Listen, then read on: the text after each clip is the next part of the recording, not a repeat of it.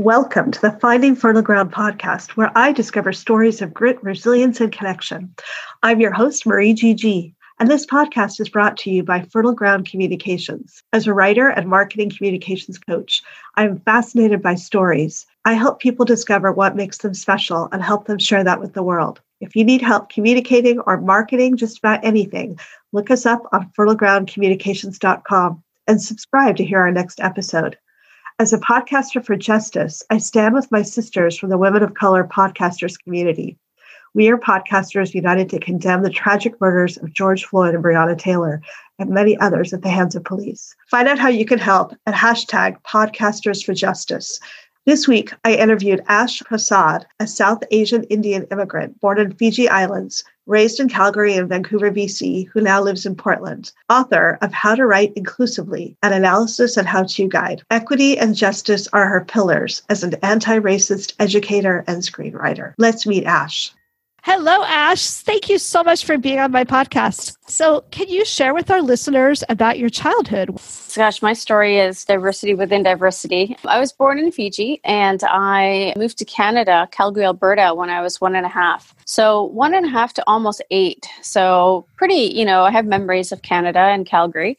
I was in Calgary. And then from 8 to 18, which I call my formative years, I was in Vancouver, BC. I graduated high school there and all that fun stuff. And in terms of my childhood, it was okay. I can't say it was the most happiest. There were a lot of hard times with a dysfunctional family, and there's a lot of dysfunction in general, but there was also just an unhappy home. But that kind of relates to my theater work and what I did when I was in high school. Of course, there was some good stuff. With some of your listeners know, and with the South Asian and also island culture, there was always a lot of community. A cousin that I spend a lot of time with today, even if it's over Zoom, I remember trips with her family, us hanging out and having that community sense. Weddings, parties, all of that definitely did happen. Not as much as I would have liked, I think, as a child, of course. Mm-hmm. But one thing, if I had to reminisce about my family and my childhood, would be definitely a feeling of community that I don't necessarily always feel when I am either hanging out in white culture, I would say, and definitely in white culture in the workplace. As much as people have talked about teamwork and all that, really haven't found a space where I'm like, yes, this feels so good. I feel like I belong and I can feel that community. Yeah, it's hard for white people to find community. I feel lucky because I belong to a very progressive church. So that's one of my communities. And I also joined a rock choir last year. So that's another community. But it's hard for people to find community if they don't have that in their families. So it's unfortunate. Yeah, it is unfortunate. And people need it. In the work that I do, which we'll get to, but we talk about inclusion and belonging. And it's that belonging piece that is so important. Yes. So what made you decide to move to Oregon and stay here? Well, my parents moved down, so we were able to get dual citizenship. And so I was at a crossroads. I was 18 and it was time, either I could stay in Vancouver and do everything on my own, or I could move down here and do school. And so I chose to do school, and I was able to complete a bachelor's over at Oregon State, and I love to learn. And so I completed 3 other master degrees, 2 in the liberal arts, the 3rd is the MBA. And it was just a space. Oregon was really thriving. Portland started to thrive. And, I was enjoying my time in Oregon and in Portland at that time with the friends I'd made from college, continuing friends, and starting my career. And tell us a little bit more about what you studied. You had some really fascinating areas of study. Well, what happened is that I started a class that I took winter term of my senior year. So I was on my way out.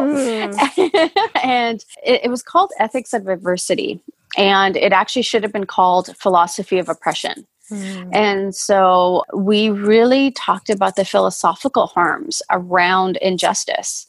And it changed my life. The professor changed my life. There's actually an Oregon Arts Watch article where I mentioned this. That class changed the way I looked at everything, how privilege was used, how I wasn't as privileged as I thought I was.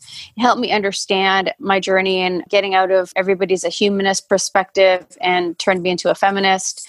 And just realizing how fortunate I was, but also There were things that were stacked up against myself and others. So one example that we talked about in the class was the word Asian. And so, we use this broad term, but it's also, how much does a South Asian have in common with somebody that Vietnamese? Yes, we have the human perspective, but culturally we're very different.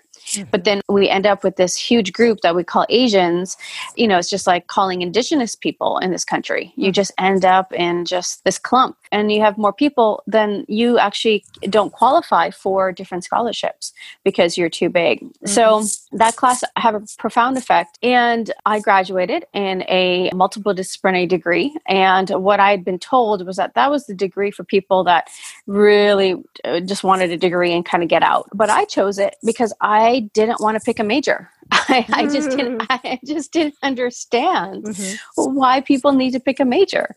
Philosophy intersects with sociology, intersects with anthropology. Like, I just didn't understand it, and I still don't. So there was a rolling admissions for an interdisciplinary master's, and I took it.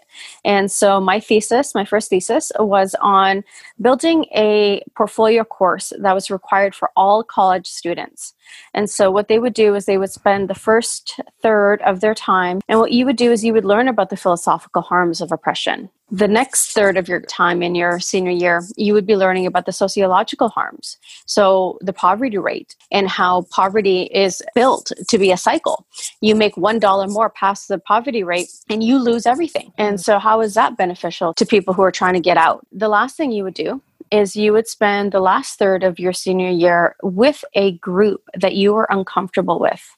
So you would go to a mosque, you would go to a temple, you would go to the synagogue, you would go to the LGBT center, and you would spend significant time over 8 weeks, because that's how we learn. You got to get out of your comfort zone, and you got to talk to other people who aren't like you. So that was my first thesis. And I decided that I really loved philosophy, and I thought I was going to be a philosophy professor.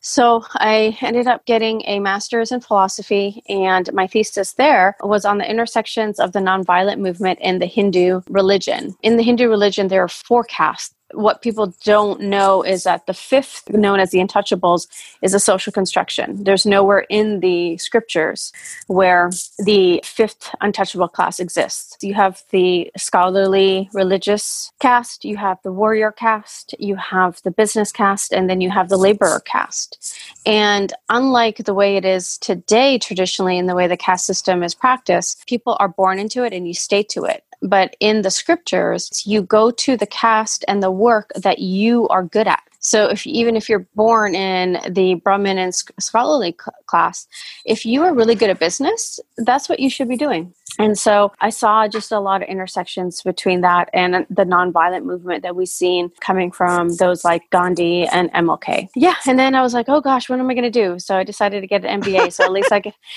at least have a little bit of flexibility in my life and in my career path that I was going to follow because society tells me to follow it. Yeah. And so that's a good segue into your career trajectory. What have you done up until now? And what's your focus currently? Yeah, no, exactly. I built my career as a senior consultant because I am so diverse and because I just don't understand one niche. My resume reads like a consulting resume. I've been in finance, I've been in IT, I've been in healthcare. I've worked for state and federal governments everywhere, from your very start to the administrative coordinator type of levels to IT to health, again, senior consultant. And I've also, done a lot of work in the anti-racism space. But I will say 7 years ago, it was just a realization about I just was unhappy. And I was just like, where do I take my skill set and how do I mesh it with creativity? So I was like, let me be a project manager, because at that time I was doing project management. Let me be a project manager at like Wieden and Kennedy or at the art museum. Like, what can I do to intersect that? And like, it was heavy on my mind and I made some career moves. But, unfortunately, the way our system has been built is that if you want to change careers, it's very difficult. And it also just doesn't make sense to me. I know we're talking about resilience and grit here, and it just never makes sense that just because you chose something at 22, why would that work for you at 32, at 42? And it just blows my mind. It makes no sense. And so, trying to transition 3 years later from where I was just feeling unhappy, but the unhappiness didn't last, but I knew I needed a change. I ended up meeting all these yogis and artists and musicians, and that creativity, people I still talk to today kind of lingered. And about a year and a half ago, I was heavy on my mind just about anti-racism work, and how influential media is. And what I decided was I wanted to take a look at the South Asian contributions in North America, South Asian Indians, because there's a lot. I was reading and I saw that the first recordings of South Asian Indians' temples, mandirs, were in 1920s San Francisco. And so that got me really interested. I learned about some immigrants that were coming from BC, what we call BC today, and they actually settled in Astoria, Oregon. And this is the early 1900s. This is, 125 years ago. And there was a group of men, primarily it's the men that migrate, and it was called the Hindu Alley in Astoria, Oregon. And they were working out in Astoria. So I'm like, wait, why don't I know this history? And it really upset me because I didn't know this. What happened is I also learned about the Sepoys, which were World War I soldiers. They were fighting for the British in World War I, and they were also being colonized by the British. So there was this intersection there. There were 1.3 million South Asian Indian males that fought in World War I. 73,000 of them died, and 400,000 of them were Muslims. Let me repeat that. 1.3 million South Asian Indian soldiers fought for the British, so the Allied forces in World War I. 73,000 of them died, and 400,000 of that 1.3 million were Muslims. So what a contribution they've had to the world we live in today. But what do you see, right, when you see a war movie today? We only see one perspective. Mm-hmm. So that set my path. That I was like, I want to be a screenwriter because media is so influential, and I want what I watch on the screens to be diverse. And I want to tell these stories, and I want to tell the stories of the people that have been forgotten or erased from history. Wow, that's really impressive. Now, do you know the history about the uprising in St. John's against the Hindus? I am not familiar, no. Yeah, I participated in a cohort with Emerge. And yeah, there was a fairly sizable population in St. John's of Hindus as well. I can't remember all the details, but really interesting story and very sad story. I think they were run out of town, and it was connected to the Astoria population as well. So right. Not surprised because, you're along the coast, and that's probably where the jobs were. It's really amazing to learn what we have not learned. Yeah, so let's talk about your grit and resilience story. Going back to when I was in high school, it's an interesting story for me because of the balance between my creativity and what I went into and what I didn't go into.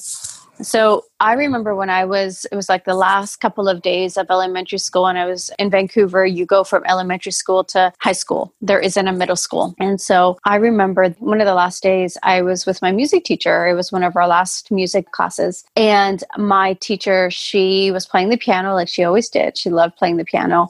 And it's such a vivid memory. I remember she said to me, "I hope you continue on with music in high school." And I don't remember if she said I had talent or I had a gift. Fast forward to today, and I do not play an instrument. I do not sing. But I have an infinity for music. Like I can listen to a song like one time and know the lyrics to a song. So something's there, with music, but I just didn't jump on that opportunity. And then I was offered one of the lead roles in a high school play, and I chose to be a stagehand, even though my drama teacher tried to talk me out of it. And then, it gets better. In college, I was doing my back core. So I think it's called the Arts, Letters, and Sciences. I chose drama. I chose theater as my elective. I remember it was one of the last days of my 2-course sequence. And the teacher said, "Come audition for the spring play. I have the perfect role for you." And I did not go to auditions. I look back at that I don't have an answer yet of why I didn't, but people have seen things in me. And so now I'm in a space, many years later where I can embrace what they were talking about. And it is harder when you don't have that portfolio since you were 16 years old of doing things. Like you think about a Brie Larson. It's not like, Captain Marvel came into her lap. She's been acting since she was 6 years old. It is a climb. And I definitely don't discourage anybody from doing it. It's just the difference between building your resume today versus if you had all of this accolades when you're 18. And so just working through it right now, building my portfolio, building my scripts, these podcasts, doing this to get my name out there so that people know, and also building a brand out of this, which is the inclusive screenwriter. And it's because of my anti-racism work that I've been doing for 20 years, being able to take all of this. It's about resiliency, taking what I have today and how can I bring it into my passion, which is screenwriting and entertainment, something I love. How can I take all of these years of experience and intersect? And screenwriting is a great way of doing that, where I can take my anti-racism work, my inclusive lens, and then telling stories and be an advocate through my work and through working with others on how to be inclusive in your storytelling and bring these folks that are really important for me to our screens so we can see their stories versus just a mono perspective on the stories that we traditionally see. Well, this is such a perfect time for you to be doing this, I think. So why don't you talk a little bit about your ebook? Sure. What happened is COVID does things to you and lockdown does things to you. And so I was looking at the different screenwriting books that are out there. And there are some good books, but there weren't books about how to write inclusively. How do you really stop bringing stereotype into your readings? So I was like, I'm going to write a book on this because I saw such a huge gap in the literature around inclusive storytelling. And so I started writing it. And as I was doing more research into the book, I was like, my goodness, this book isn't meant for just screenwriters. It's meant for any writer. And so I published an ebook. It's short and sweet, but it's informative. And what I do is I also have a how-to guide on how to write inclusively. Because what you find, and this is where you do your research, you'll get really vague statements on how to be more diverse. For example, there was a USC study that talked about the lack of diversity and a huge diversity and inclusion issue in Hollywood. And one of the recommendations was to remove confirmation bias and stereotypes from your scripts. Like that was the recommendation. So, not very helpful. And so I was like, we need how-tos. You need the details. And consider my ebook a contribution to screenwriting, contribution to my craft, where I talk about the issues around lack of inclusivity, about exclusion within Hollywood and how things are changing, both in film, TV, and now with streamers, Netflix, Disney Plus, and ways that we can create content to be inclusive. And the interesting thing is, now that it's released and published, that the reviews I'm getting is that originally I started it off for screenwriters, and then I went to writers. And now what I'm getting feedback on is my how-tos can be applied in everyday life. What I love about your book is that you give so many examples, and I'm always telling people to give examples because that really brings it home for people. It's really critical to have those. Yeah. And as you know, like when I look at some of these characters, like Scarlett Johansson's playing a Japanese woman, my goodness, or Benedict Cumberbatch playing Indian characters, both in Star Trek Into Darkness and Mowgli. It's very problematic when they're clearly Indian characters. The effect of that is this idea of you're not able to bring representation to the screen and you're not allowing somebody to thrive. Hollywood's a tough industry, but if you don't give people the opportunity to shine, they're not going to be able to be those $20 million, $1.3 billion like Black Panther folks to bring in that money. So if you keep on not allowing people to come in and show their skills, well, then, of course, you're going to just rotate the same people. And honestly, they should know better by now. They should. Right? Shouldn't they? I mean, it's not like Natalie Wood playing a Latina in West Side Story, right?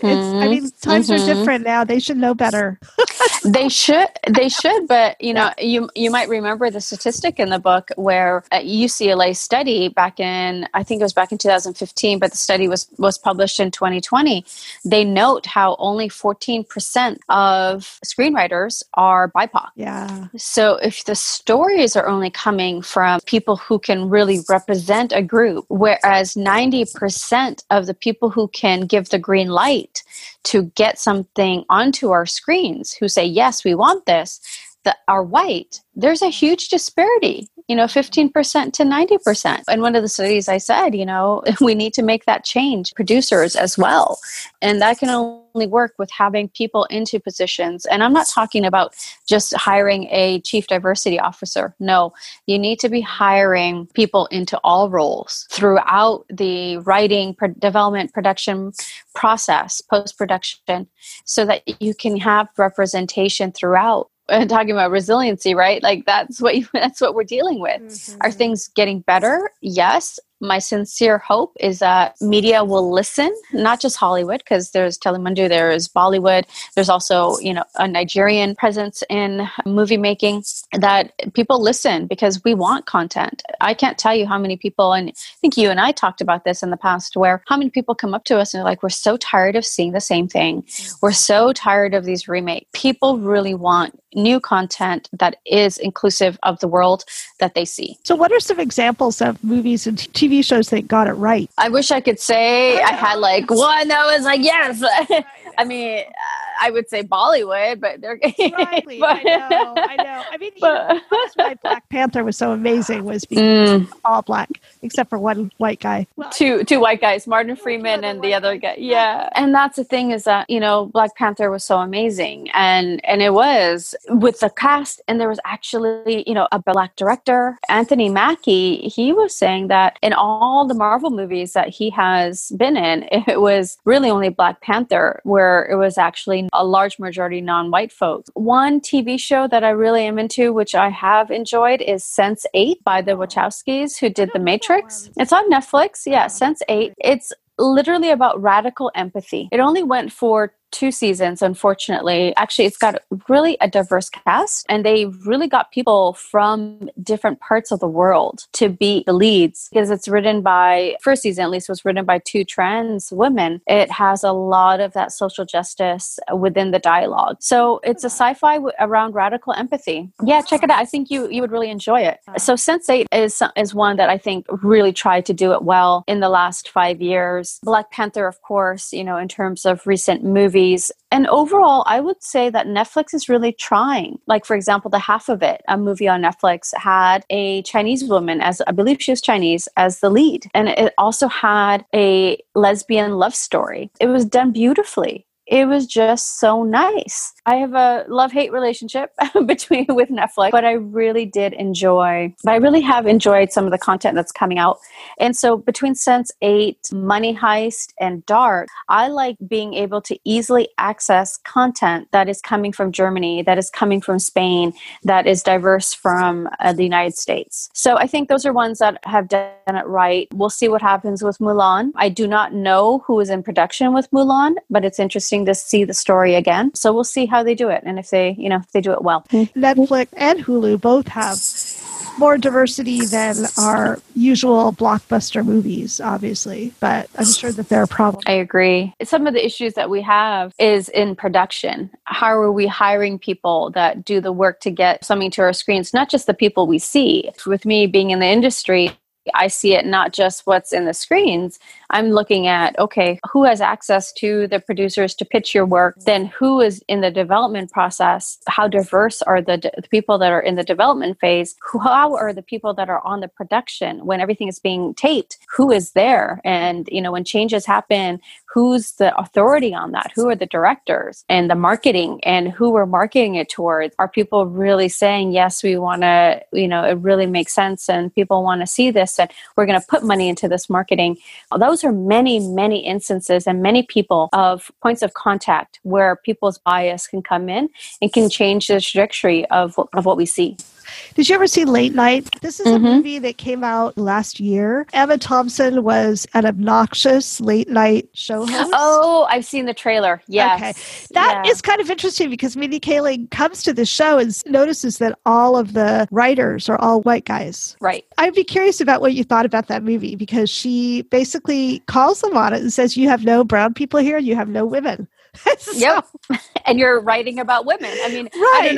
I don't know if the movie does that, but in general, yes, you will have white males writing about white females. Exactly. Yeah. I'm a big Emma Thompson fan. And she was, one of those stereotypical, obnoxious, powerful women. But of course, throughout the movie, she gets softened by Mindy Kaling, as you can expect. You should check it out. See what you think. Can you give us some examples of problematic movies and TV shows? I'm sure you have a long list, but just some examples.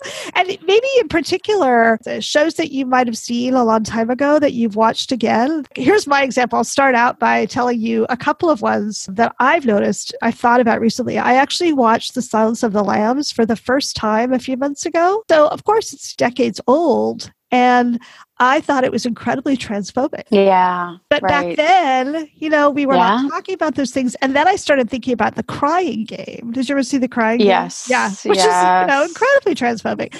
So those are my two examples to contribute. Just movies that I previously would not have noticed those things. And now that I'm more aware of these things, I'm like, oh my gosh. 100%. Oh my goodness. Yeah. So the list is very long. I know. Wrapping around the planet. Well, I would say, even though I joked earlier that Bollywood was diverse, there's a lot of colorism within Bollywood. Mm-hmm. And so when you see the Bollywood movies, way back to even today, there's still a lot of very light-skinned leads. You will see the darker-skinned people play the villains. And they're not three-dimensional villains. They're one-dimensional villains. There's no humanness to them. And then we see that, today in the stereotypes that we see with various movies of how Black people are portrayed. What hasn't aged well recently for me? I must have been going through like a Mel Brooks marathon. But Robin Hood Men in Tights, to this day, ever since the lead character, I forget his name right now, he says goodbye and he does it in all the different languages. I mean, I used to laugh so hard. And then I watched it recently, and the context leading up to that was so racist. And I was like, I've never seen that movie. Oh no, this is not funny anymore. Just recently too, because I'm writing a fantasy script, I was watching one of the movies with Heath Ledger that's based in like the 1500s. The name's escaping me right now. Yeah, that one did not age well at all. And so I'm with you with like The Crying Game and The Silence of the Lambs, all these TV shows, like a lot of the college movies in the early 2000s, Kal Penn in some of the movies, the college age movies. I mean, some of the things he's saying and doing so stereotypical. And it goes back to there's only certain roles that are out there for people. So they take it because they want to be working actors. But they're stereotyping and they're not doing what Chadwick Boseman did when he was playing a stereotypical Black character on The Young and Restless, where he was like, I really went to the producers, I don't like that. And then they went the other way with Michael B. Jordan. And Michael B. Jordan took over that role. Oh, that's interesting. Really? Yes. Yeah. But that's what happens. You in the past, and hopefully it's not going to happen anymore, you speak out against it and you end up being replaced. Even recently, Angelica Washington, she's on, I believe it's CW Stargirl. And back in 2017, she had a blackface stunt double. And she told the producers about it, and they said they couldn't find anybody. So we'll see what Viacom comes out with. Apparently, there's an investigation now because she has come out with her truth. And we'll see what Viacom's response is. And there were 2 Black women that actually went to HR and reported this issue. And I'm talking about something that happened 3 years ago. So, I know your question was about TV shows that haven't done it well. And again, watch your movies. They just don't age well. And even recently, I was watching Sherlock before it ended.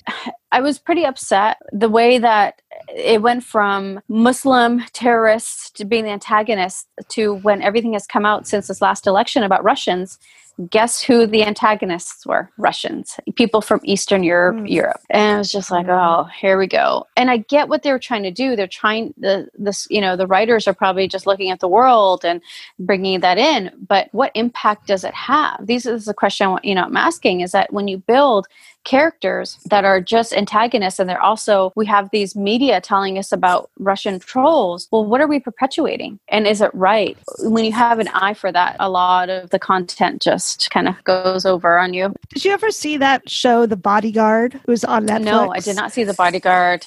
Because my husband's family is British, it was very popular in Britain. It was about a female prime minister and her bodyguard. And I thought it was very anti-Muslim. Oh, sure. Well, I mean, people's bias are going to come in. And this is where I'm actually going to be doing a panel on the 11th with the International Screenwriters Association around inclusive storytelling. My co-panelist, she and I were talking about this because she does work around this. It's fine to have a villain or the antagonist in, of course, our screens. It creates conflict and they have a need there. But how are you writing that person? Are you just giving them a one-dimensional caricature where they just down with America or U.S. America or down with women? Or are you telling the human story about why they do what they do and what their influences have been so that your audience can build empathy and understand why they're doing what they're doing? And that's where we fail. A lot of our media just fails because it ends up being these characters of people and just perpetuates anti-Muslim sentiment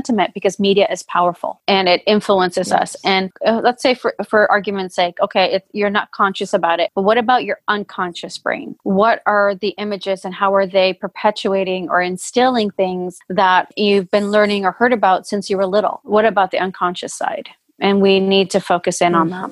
Okay, so let's shift away from that topic and tell me, what does it feel like right now to be a brown person in Portland in comparison to living in British Columbia and Alberta? I can't speak much to Alberta. My mother, I remember she was saying that Calgary was racist, and I believe it. Right now, to be honest, ever since the election, it's weird. You grow up, you get used to the stares. Like literally, you walk into a restaurant and people will stop eating and just look at you. You get used to that, kind of. At this point, I just laugh and I just walk away. But it is scary. It is actually scary to walk. I'm scared of people that carry the American flag. And it's awful. Like, why is the American flag our flag? Why is it scary? And why are the people that are carrying it scary? And so I think right now, I would say that I'm very hyper aware of people looking at me, how people treat me, things that people say or do. And it's like, it can come down to the little things. For example, I was crossing the street yesterday and somebody was at a stop sign and still took the right turn, even though I had already crossed. And some people, they were in a rush or hurry. But that's not the first time that's happened to me. So what I think is, it looked like a white man that did it. They don't care about my body. So they just want to take the turn. And it makes me think, if that was a white person crossing the street, would that person have taken the turn? Well, yeah, of course. And I think that unfortunately what white people tend to do when Black or brown people have those experiences is we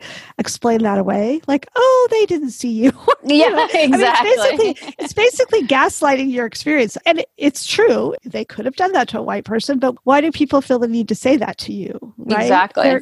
They're minimizing your experience. Exactly. And this is what we see continuously. And it's this minimization. And we see it in the media. It's a minimization, or it's an exaggeration to where people are like, come on, versus just really being able to be like, this is my story. And these are my experiences. And can you empathize or at least try to sympathize with what's happening? So that's where we can have that progress in. Yes. And, because we're both living in Portland, and Portland is apparently burning to the ground at the moment, apparently. 2 blocks. I know. 2 blocks apparently are burning. Exactly. So I mean, the positive thing, I mean, I'm actually really proud of our city that we keep showing up. It's great. I'm supportive of the protest. Totally. I keep arguing with people on Facebook and letting them know. It's like, if I felt like this was a violent thing, I would not have gone to the protest. I would not have let my team go to the protest. But I was just wondering, as I've been seeing that the percentage of Americans who support Black Lives Matter has actually gone up quite a lot. Do you find that people are more receptive to your inclusive screenwriting initiative because of that, or what do you think? Yeah, I would say yes. Yeah. It's a hot deal right now. And I think we're not all. by no means all, but some places are actually really trying not to be performative. And it's because society has now said, no, your Facebook post one time that you support Black lives is not enough. Right. What are you really doing to change? Right. But I will say, and I use but purposely, is that there needs to be a lot more work to be done. So for example, I know that there are production companies that are telling their third-party production companies that they need to have BIPOC people in as production staff. But that's only one small portion. The next question is, are people going to be safe? Because I am on, as you are, different Facebook groups, and I'm on a Facebook group with women that are in production. And this one woman was talking about how a man sabotaged her time on I think it was on a scripted show. And so I understand what the production companies, the big ones, are trying to do with, having this mandate around having BIPOC folks be part of their production teams.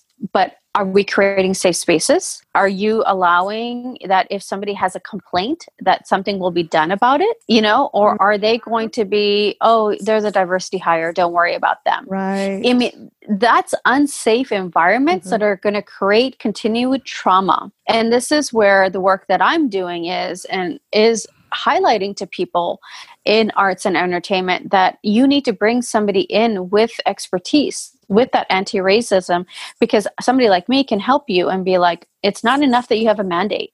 What are you doing to make sure these people are safe? Yeah, that we see the same thing in the corporate world. People have a diversity program, but they don't, they don't Yes. spend I saw this with my last company. They had a diversity program, but they did not have employee affinity group. People of color and the women, even, all shades of women did not feel safe. They did not feel supported. So, it looks great on the surface.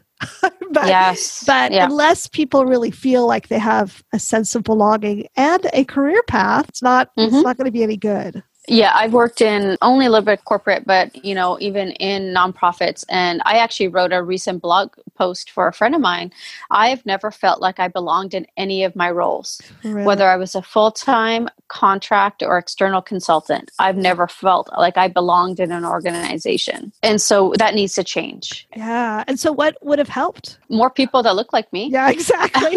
Yes, that would help. That would help. And just because they look like me doesn't mean that we're going to be friends. It's not like an instant thing where, it's you, hey, you, and we're going to get along. No, but, to be able to have not culture fit, but culture add. If we would hire from a culture add perspective with people who are willing to be trained, with people who are open, that would change. If I wasn't the only woman of color in a room, in a warehouse supply chain environment, how would that have changed?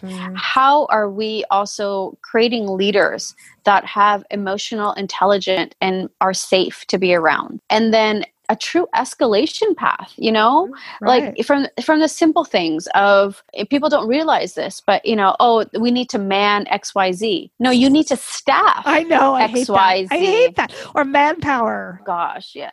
No, it's not manpower. I hate that. So, but these are microaggressions and they get to you over and over again. And then of course the bigger things where people tell you that, you can't do a job or you can't do X, even though you have accolades where you have done well. There's a complete lack of self-reflection, whether it's at organization level or a person level of what do we do? No, I don't recall any single leader that I've worked for that has said to me, how are you doing? What can I do for you to feel safe in this environment? They've said to me, like, what do you need for success? Right? So they're talking technology, education, conversation, but no one has ever said, how can I make you feel safe? These are the words that we need to be using. Yeah. I think back to when I worked at CSM Hill and we had a guideline. People could call in 24 hours a day to report any kind of issues of abuse. But I had a coworker who was a Latinx. She was from Costa Rica and she was getting verbally abused by our bosses. And she did file a complaint and they investigated and nothing happened. Yes, exactly. So even if you have those safeguards, and I talked to the lawyer who's investigating, and I now just like maybe a month or two ago, I had a big aha because, I was laid off from that company when we got acquired. And I think that it was retaliation because my coworker had left. She had left the company by that point. But I think that, and these people, they also ended up getting fired. so the two bosses in question, but I really believed that the company had safeguards in place, but they completely failed. I have reported issues to the ethics hotline before and nothing's happened. Yes, exactly. Yeah. And so that's performative, just around diversity. It's performative. Yes. I did an internship actually, and I used to work alongside folks that did affirmative action and equal opportunity, and they dealt with HR complaints. And, there were times where there was nothing found. And, the HR investigator would then have to talk to this person. Sometimes there was crying on the other end because the news that nothing could be found was so damaging. I understand that piece, but the next step is, okay, what do we do to make you feel safe? It's not like, well, thank you, I'm sorry, hang up the phone, move on to, and this incident, this happened years ago, but it was with a Jewish professor with a Palestinian student. Really? Yes. Oh my gosh. So again, just because we didn't find anything does not mean that those microaggressions, that those issues aren't there. Right. I'll give you another example. I used to work with students, and there was a group project in a nursing portfolio class for nursing. And what would happen is that it was groups of 4, and every single person would work together and you would get a group grade. Well, this woman that was from Africa was telling me how she got a C, but her 3 other cohort members got A's. So the burden that was placed on the African student was to go to the teacher, have this teacher explain. I mean, this is real stories that I have heard, okay? That now the student has to go and make time out of her day, talk to this teacher to explain why she got the C when it was a group grade. That's blatant. Yeah. That is blatant. Yeah. But this is the reality that people either, again, gaslight, go past, oh, well, maybe it was a mistake. No, these are microaggressions, macroaggressions that happen every single day. That is unfair to BIPOC, women, younger people, a whole gamut. This is happening every single day, and we need to stop it. That's why I've already instituted, even though I'm a company of one, I've instituted a no asshole rule. My company. I love it. Because, I'm so tired of working with people who treat other people horribly, no matter whether you're a manager or a director or a professor, right? It's like there's no excuse for that. No, if you are truly in these positions, why aren't you leading with compassion? Yes, and why helping people feel safe. Exactly. Yeah, instead of making them feel unsafe. I resigned from a job in February because I was psychologically unsafe. It wasn't just me. I had colleagues come up to me and ask how I was doing repeatedly. Person was known. I was the 4th person to leave the team in 6 months. So look at my resume and look at what I've done versus this person who's a quote unquote leader in a leadership role. I mean, I had somebody that was her peer with a higher title ask me how it was working with her. I mean, and go off on how difficult it was to work with her. So it's just like, Are you kidding me? And I'm the one that's resigning? It's got to stop. And, and I'm hopeful. I really am hopeful because you might know about this. The NAACP, what they started doing was about in April when we started seeing the COVID deaths and the disparities between Black and brown bodies. They actually started doing weekly calls. And so Nancy Pelosi was there, Cory Booker, governors, Elizabeth Warren was a guest. So they were doing weekly calls to discuss all of this. And then in June, an emergency meeting was held. And they went on for about 2 months. And in one of the first June meetings, Derek Johnson, he was asked, the president of the NAACP right now, he was asked about, what's different. And he gave me hope. What he said this time around with the Black Lives Matter resurgence, because it's been around for 7 years. Yeah, we just chose to ignore it, and now it's back up again because we haven't solved a lot. What he said is that what is different than in the 60s in this country is that in the 60s, it was primarily a Black issue. This time around, it was worldwide with white people with us. The second thing that he said was that there were actually, this time around, the cops were coming out. Remember at the beginning of June, there were a lot of videos of cops, police force folks that were saying what happened was absolutely wrong. And so those were the two things that brought me hope that why this time is different. The world burned for a couple of weeks worldwide. So this is very real. And if folks want to continue making excuses, that's on them. Because it's very real and it's very pervasive. It is in every facet of our life. And this is where I want to contribute, where my work and my scripts and what I offer through the inclusive lens, I want to change that. And because I love media and I love entertainment, and we can make it so that it is definitely content that we want to see, and it's content that's reflective, and it's content that's inclusive, because for me, belonging is the core. And I never saw myself in any show until Never Have I Ever on Netflix, which was written by Mindy Kaling. Not all the episodes, but some of it. But it was comedic, it was representative, and it was like, wow, I could see myself at 16 being this girl. It was amazing to see that. I love that. It was show. amazing. Yeah. It was so funny. Yeah. And it was amazing to see. And it was the culture, and it was done well, and it was done right. And it was like, okay. And this is what happens when you have people within a culture who really know or studied it or lived it, are writing about the experience, just telling human stories. Like the main character in Never Have I Ever, she could be purple and the story would still be there because she's a human story. But there's a major, great cultural element that's there. And this is where, for me, I want to see content where we're learning about Harriet Tubman, we're learning about Thurgood Marshall, we're learning about the struggles. If people want to write that and do that, yes.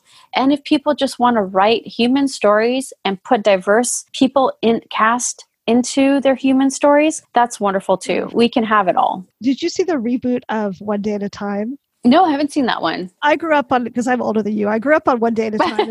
It was actually really groundbreaking for its time. It was a single mom with 2 teenage daughters and a super that was kind of constantly in their apartment. Yeah.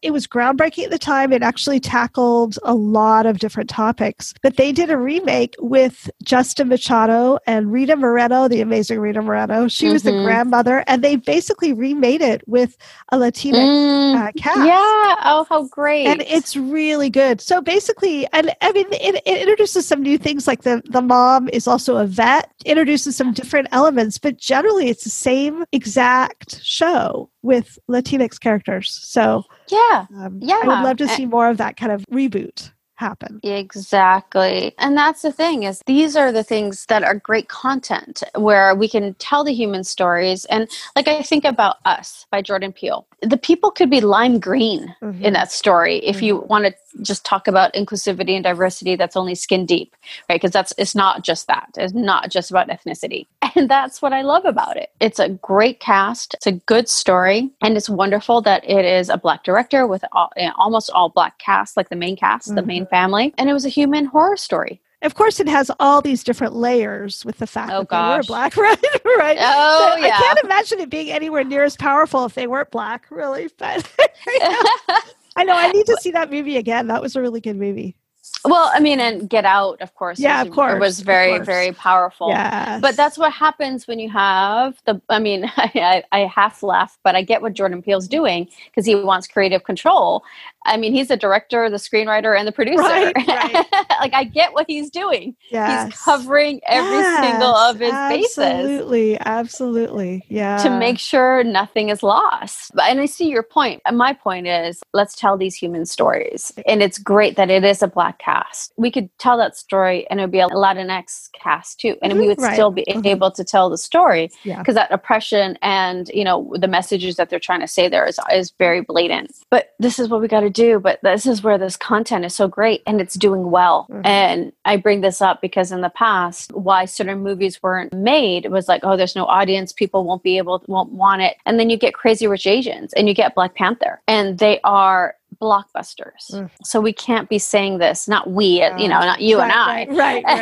Right, exactly. but the people that greenlight this, there's no excuse for them in terms of their content. There's also no excuse in terms of the books that are put out there that somebody wouldn't want to read about a story about a girl in Iran. Yeah, we want that.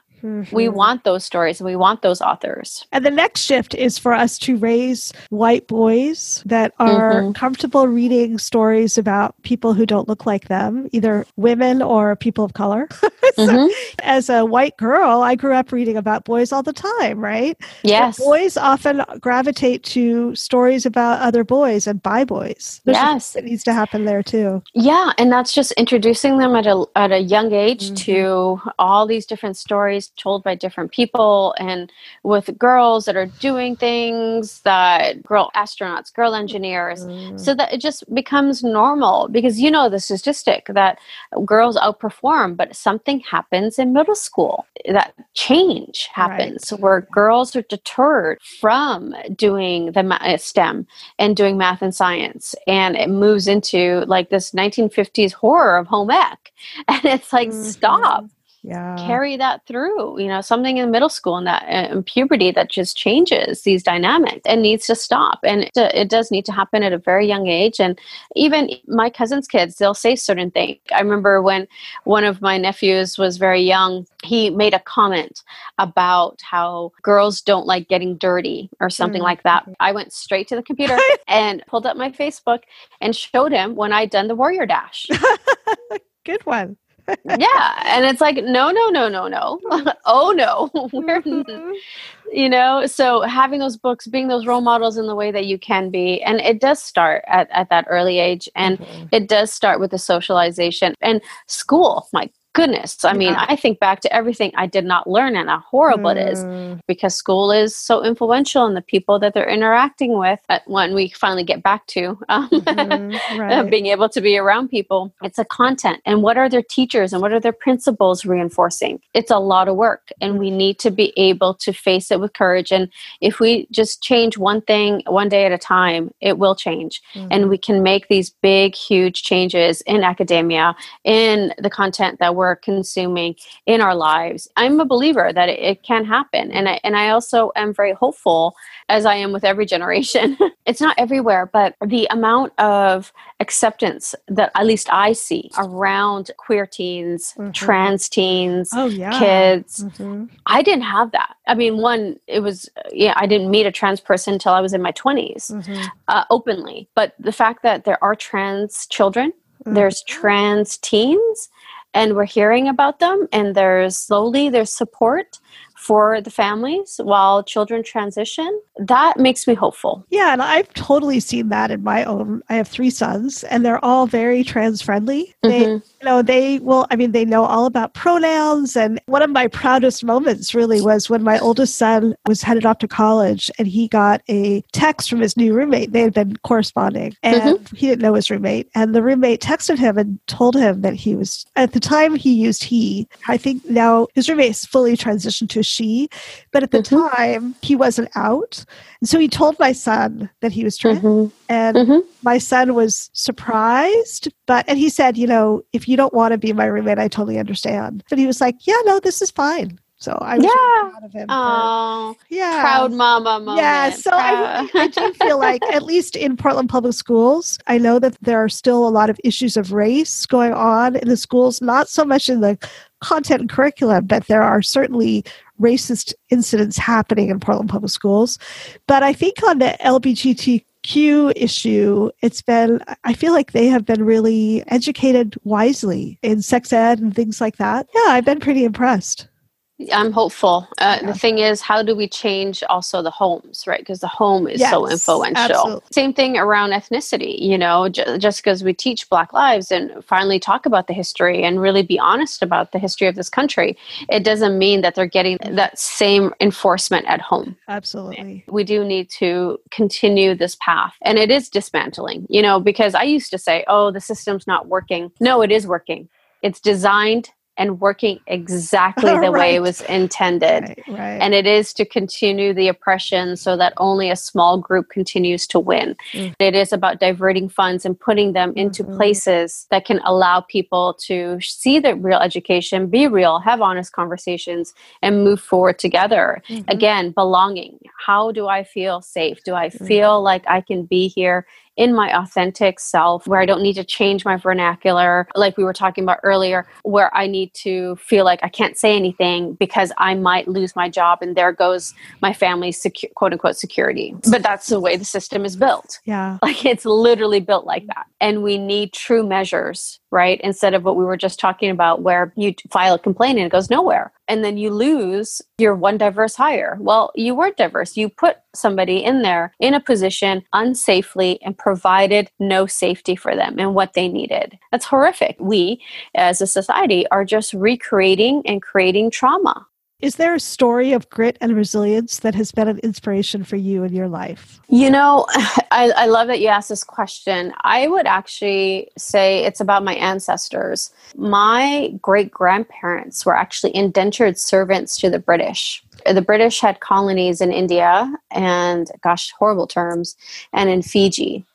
And so what happened is that when the British got Fiji, colonized them, like genocide, like horrible, they needed people to work their land. And so my ancestors, my great-grandparents, were some that chose to go from India, leave their homes, and work the lands for the British in Fiji. And once their servitude was over, the Indians had the choice of either going back to India or staying in Fiji. And my great-grandparents were the ones that chose to stay in Fiji. So my grandparents were born in Fiji. They had the mix of Indian and island culture. My grandfather was born on a boat on the way to Fiji. So I think about that, and I can only imagine what my great-grandmother must have been feeling. And she would have been very young. She would have been a teenager, because my grandma that little boy that was born, his wife, she was married at 12. My maternal grandmother was married at 15.